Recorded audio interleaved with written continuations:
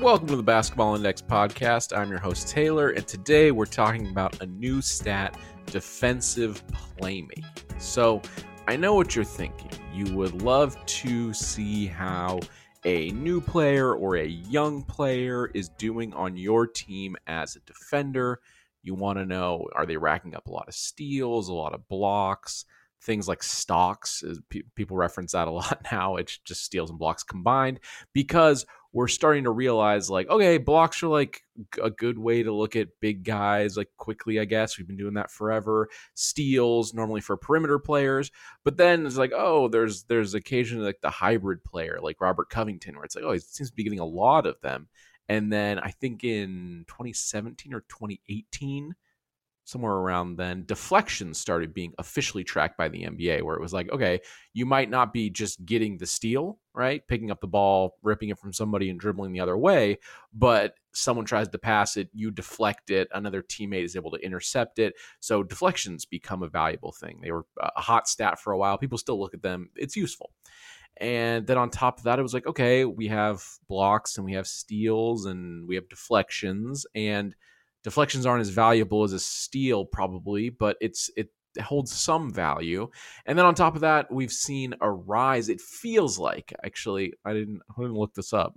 The data podcast didn't look up the numbers, but it feels like there's a rise in offensive fouls being drawn. Well, whether it's taking charges, rotating over, or running into screens that have not been set yet, and maybe accentuating the contact, maybe throwing your arms up, maybe yelling to try to get the referee's attention, whatever it may be.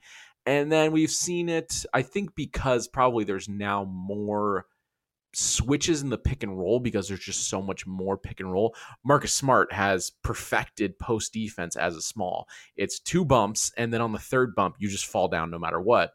And oftentimes he gets the call. So we now have blocks, we have steals, we have deflections, we have offensive fouls drawn.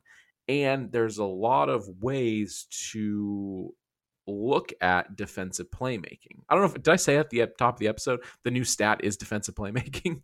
But I was almost thinking about like a grocery list. Sometimes you go to the grocery store, and if you don't make a list, you'll come home and you're like, I forgot the onions. I forgot the onions for dinner tonight. Or, oh, I forgot the vegetable. I guess we're just not having vegetables tonight with dinner, or whatever it may be. There's so many defensive stats now, it can be a little hard to kind of keep tabs on everything. And I actually figured this out the hard way. It was designing one of our apps here at Basketball Index. So one of the apps we have, if you go into our premium data, we have like 6 primary apps you can use to look at things. And within the apps, you can check a ton of things. Like our leaderboard app, you can basically look at like every stat under the sun. But the app I designed was the skills app. And basically the idea of the skills app was, there's a lot of tools at Basketball Index. Let me try to make an easy to use kind of point and click.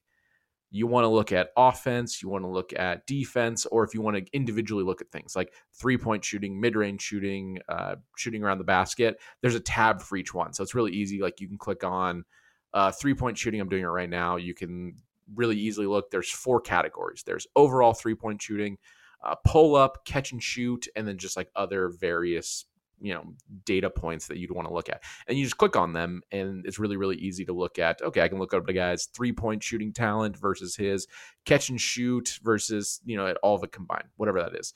So we get to the defensive tab, and, there's your matchup difficulty, your versatility is one of them. Others that your perimeter defense numbers, but the last one was defensive playmaking. And this has been a tough sort of group of stats to get across, because for the longest time, really, we didn't have enough defensive stats, right? It was, well, we have blocks and we have steals, and that was pretty much it.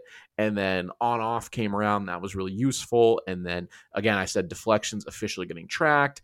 Offensive fouls, where that became, it seems like a bigger part of the game now, where it's like, okay, you probably should give some bonuses to that, where all of a sudden there was leaderboards for taking charges in a game, where like that became certain players' calling cards, like Kyle Lowry taking charges. It feels like it takes 1 a game. And it's actually, I looked it up, it's not quite 1 a game, but it is quite a few. I think it's like 50 something, and there's like 82 games. So you're getting kind of close there. It's relevant, right? And we have a few things at Basketball Index that are ways to break down defensive stats in ways that are more helpful, right? So we have pickpocket rating, which is the amount of steals you generate on ball, where if you're guarding the player with the ball, how often are you picking his pocket, right? Because there's different types of steals. And then on top of that, we have passing lane defense, which is your deflections and your intercepted pass steals, right? So again, we broke steals into two categories. Pickpocket is on ball, and then passing lane is off ball steals, right? If somebody cuts and then you're following them and someone tries to thread the needle and you get a hand on it and you steal the ball, that would go under passing lane defense. And then again, deflections, you could deflect it to a teammate in a passing lane, right? That can be helpful. So we had pickpocket rating and we had passing lane defense, which were good ways to break down kind of the steal deflection sort of matrix, whatever you want to call it, figuring out where goes what goes where, and trying to credit players what they're good at, basically. And then I talked about it. We have offensive fouls and we have blocks. So what defensive playmaking does is it just, how long have I been talking for? How long was that intro? 6 minutes. So the point is, all of that put together, I was like, you know what? We probably should have a all-in-one defensive playmaking stat that's easy to use, that is one click on the skills app. Where, again, if you want to dive deeper and you want to look at who's racking up more deflections or who's better in passing lanes or who's stealing on ball, we still have all those stats. They're all still really useful. But I wanted to come up with a defensive playmaking stat that was like, I want to grab everything. And even it good zooms in further, where it's like not only blocks, but it's blocks you do recover and blocks you don't recover as part of this. So blocks that are recovered are more valuable, but blocks not recovered are not. Like, where if you just block the ball 10 rows into the stands, like, you still do get some credit because you're blocking a shot, but it's not as valuable as just snatching it out of the air, starting a fast break the other way. I think that we can all agree that makes sense. So defensive playmaking takes all of these stats, puts them in a blender. They are all individually weighted differently in terms of value. Like I said, a steal is more valuable than a deflection. Obviously, I think that makes sense, because like a fair amount of deflections are you poke the ball out and it kills some clock, where a player has to retreat, recover, protect the ball, and either pick up their dribble or try to continue to dribble. Where, like, again, that still has value, but we crunched the numbers, we did the math, and we assigned a proprietary, I don't know, I always see the word proprietary. It's a proprietary formula. But I've been co-creating a lot of stats this offseason. I don't know if you guys have noticed on the podcast. It feels like every third episode is like, oh, hey, me and the guys at Basketball Index like just grinded these numbers down into a new stat that is just easier to use. So defensive playmaking, again, from the top, takes steals, deflections, blocks, recovered and not recovered, and offensive fouls drawn, grabs that all and puts it into a single defensive playmaking stat. And it's good because, well, one, it's just easy to use, and it encompasses all of the main data points we're looking at. Maybe in 10 more years, there's an additional data point we add to it. That would be great if it makes it better. But right now, I think we looked at everything we have, and that seemed to capture all of the defensive playmaking we currently track in the NBA world right now. So that is what defensive playmaking is. It's a new stat. I'm very excited about it. I helped make it. So obviously I'm trying to, pump it up, get some people using it, getting it cited in some articles or whatever. But the main takeaway is one easy to use defensive stat that captures playmaking, because like I said, there's nothing wrong with using blocks or steals or deflections individually, right? That's fine. But I like the stat because it doesn't leave anything out. Because like currently, if you look at stocks or whatever, right, the combination of blocks and steals, that's good. But offensive fouls drawn aren't a part of that. And offensive fouls drawn are really valuable because, one, you just get the ball. It's sort of like a block or a steal where you're preventing a shot attempt, because preventing shot attempts is really important because team can't score if they can't shoot. And then on top of that, you're putting a foul on one of the opposing team's players. And if it's a star player or a big or something like that, getting them in potential foul trouble can be valuable. So it adds value in two different ways. So offensive fouls drawn is really not being used in most things that are public, then it's not being cited. So including that is really valuable because, again, because anytime you can take luck out of the equation, because every time the opponent shoots, there's some level of luck. We call it shot making, right? A lot of the times now we have stats for that, where if a player gets really hot and they start throwing up crazy shots and they all tend to go in, especially in a playoff series, we'll call it luck, or we'll call it really good shot making, or a shooting above expectation, whatever you want to call it. But if you're drawing an offensive foul, you can't shoot the ball. So it's valuable for that reason. So I grabbed the top 10 in this stat for, again, this is defensive playmaking. And like I said, it's just grabbing all the defensive playmaking metrics, combining them. Yes, they all are weighted differently. Someone asked that on Twitter. That was a good question. And let's look at the top 10. I tweeted this out the other day, but I wanted to get this in podcast form because I'm really excited about the stat because it is really, really useful. I'm actually using it in Shocker. I'm making more stats, but it's a really useful component because, well, one, just if you're in the stat making business, you got to go grab a bunch of different data points. And with defensive playmaking, it's like, oh, I only have to grab this one. So that's kind of nice. But let's look at the top 10. So number one in defensive playmaking last year, this was the 2022-23 season, Alex Caruso. Basically, if I tweet anything out on the Basketball Index account that has to do with defense, Alex Caruso normally number one. And even in categories where there's like some bigger guys there, Alex Caruso probably going to be in the top 10. So Alex Caruso, number one, the defensive playmaking with him is just off the charts. If you watch him play, it makes a lot of sense. Where it's funny. So when I was getting back into basketball, because I watched a lot like in the late 2000s, early 2010s, and I took a long break where I worked in football for a while. And then, so I worked at Pro Football Focus, and we're actually having a Pro Football Focus guest next week on the show to talk about analytics, not only in the NBA, but in the NFL and just in the sports world in general. So that'll be a fun, I'm actually really looking forward to that episode, but a little preview tidbit. I feel like I never preview things on this show. But when I got back into watching the NBA, it was 2020, and that was when the Lakers made their run and won a championship. Alex Caruso had a breakout year, was part of the closing lineups in the playoffs, and Avery Bradley was on the team, and then he didn't play in the bubble, and Alex Caruso basically got those minutes and really shined, and that was he put himself on the map there, right? And when I was watching him, I was like, I haven't watched all of the other perimeter defenders in the league, but this guy seems really good in the amount of loose balls he's diving for, deflections, steals, the occasional block, offensive foul, where it was like, this is crazy. This, again, it's hard because you can't watch all of the teams as closely as the teams you follow, right? But I was like, this is nuts. Like, where does this fall in the league? And I'll tell you what, in 2023, Alex Caruso, literally the best player in the league, defensive playmaking by like a pretty noticeable margin. Like, it's him. And then there's some guys there's some space, and then there's some other guys around him. But like, he was far and away the best defensive playmaker in the league last year. Also, another thing I like about the stat, I said it before, it mixes different categories, right? Where like Caruso is number one, he's a guard. Next is DeLon Wright. He was on Washington last year. He's also a guard. And then after that, there's some bigs in there. There's Jaren Jackson Jr. mixed in. There's Nick Claxton. If you lower the minutes threshold, a guy like Paul Reed is on there. So it was interesting to finally be able to combine bigs and smalls and sort of like figure out where their defensive playmaking compares to each other. So Paul Reed didn't make he would have been third, but he only played like 750 minutes, which just really isn't that much. The minutes cutoff is 1,000 minutes. That's normally what it is on like most of our Twitter posts, because like, if you think about it, if you're playing in, I know people don't really play in every game anymore, but if you play in all 82 games and you play 10 minutes a game, that's 820 minutes. And like, guys that play 10 minutes a game, like, aren't really in the rotation, right?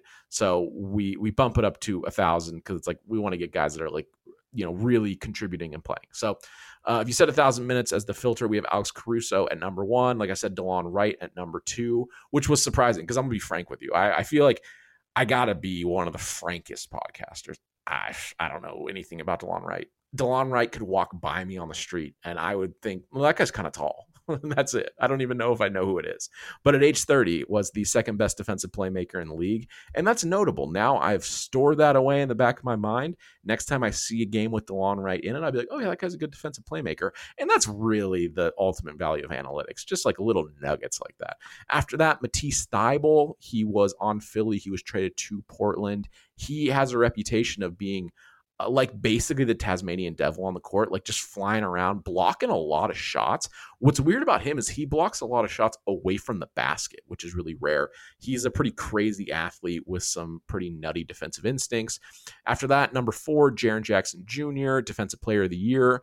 Just the amount of block shots is pretty crazy, but if you watch him play, he's a really good athlete, moves well, gets some hands on some balls, steals and deflections, things like that. After that, Nick Claxton, who, I mean, Basketball Index has just been pumping up Nick Claxton for the last year, I'd say. He had a huge breakout season, and it's hard when someone pops in the data this hard, it's hard not just to talk about them all the time. And what's interesting about him is the rim protection is really good, but he's also a mobile big, so he switches out on the perimeter a lot. Again, if you are a big that blocks a lot of shots and can also get your hand on like a lot of steals and deflections, the defensive value there is just so high. After that, D'Anthony Melton, another of one of my analytics darlings. He was traded in the offseason to Philly. Prior to last season, I really liked that move from Memphis to Philly. Really good 3-and-D player. And again, he was number 6 in defensive playmaking, tons of steals and deflections, really good perimeter defender. Number 7, Herb Jones.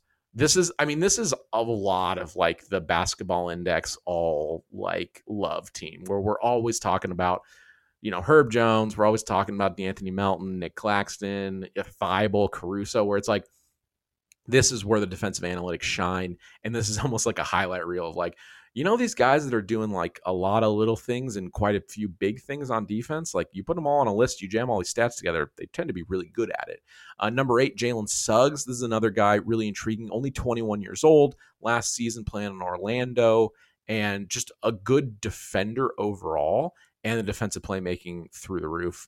Number 9, OG Anunoby, the internet's favorite defender. He obviously very good wing stopper, just a maniac, causing turnovers, drawing offensive fouls, doing everything he needs to do. And then number 10, Mitchell Robinson. Mitchell Robinson's an interesting player because he generates a ton of his value from offensive rebounds and like deflections and steals as a big man. He generates value in a very unique way.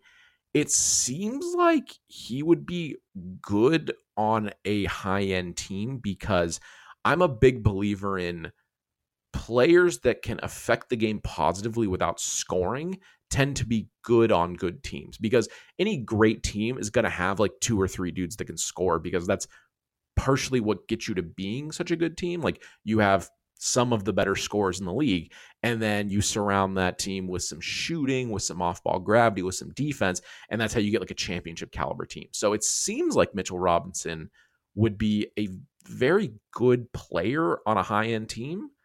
He's just an interesting guy. So that's the top 10. I'll rattle the top 5 off again because they're just so good at defensive playmaking. Alex Caruso, DeLon Wright, Matisse Thybulle, Jaren Jackson Jr., and Nick Claxton. Again, if you want to see the entire list, head on over to bballindex.com. It's $5 a month for the same data that front offices and agents use. It's a steal, and the data is really fun to play around with. Guys that just missed the list: Fred VanVleet was at 11. Josh Okogie, he just re-signed with the Suns. I think he's going to have a huge season with them. Jordan Goodwin, I think he was a part of I think I talked about him a couple episodes ago. He got traded over to Phoenix as well in the Chris Paul trade, I believe. Or was it what? Yeah, that was the Bradley Beal Chris Paul trade. A lot of things have happened this offseason, but he was a guy where it was like, oh, he popped in some defensive metrics. So it's interesting because Phoenix is going to need defense, right? They re-signed Josh Okogie, and they also trade for Jordan Goodwin, another younger player, 24 years old last year, was a point of attack defender, really high in the defensive playmaking. So it seems like from a roster construction standpoint, their role players are going to fill out the needs that they have, which is defending, creating turnovers, making basically life easier for their offensive stars. Tari Eason, he was 14th on the list on Houston. He's another guy. He was a rookie last year. He is destined to be a basketball index guy because just all the little things, the rebounding, the defensive playmaking makes a lot of sense. And then my last guy I'm getting really excited about, Isaiah Jackson on Indiana. He's a center. So we went pretty deep here on the teens for defensive playmaking. A lot of these players are like, oh, well, I think I've seen that guy. I think I've auto drafted the end of a 2K roster and I've ended up with a few of these guys. But a little further down the list, someone you'd expect like Jimmy Butler, things like that. But yeah, defensive playmaking. It is, I guess it's an all-in-one. I don't know if I'm using that terminology correctly. It's an all-in-one for your defensive playmaking stats, again, which are blocks, recovered and not recovered, steals, deflections, and offensive fouls drawn. So it's an all-in-one kind of catch-all for any defensive playmaking. Really great shorthand to quickly ballpark. Again, if you want to dig deeper and figure out what individually these guys are good at on the defensive end, we have all those metrics in our leaderboard tool. Again, also, if you want to go to the skills app for an easier point-and-click experience of a curated board of important stats that Taylor Metrics himself curated, the skills app, it's pretty fun to use. But yeah, that's going to do it for this episode. That is defensive playmaking. Go check it out on the website. Check it out. We'll be tweeting it out. And yeah, we'll see you on the next episode of the Basketball Index podcast.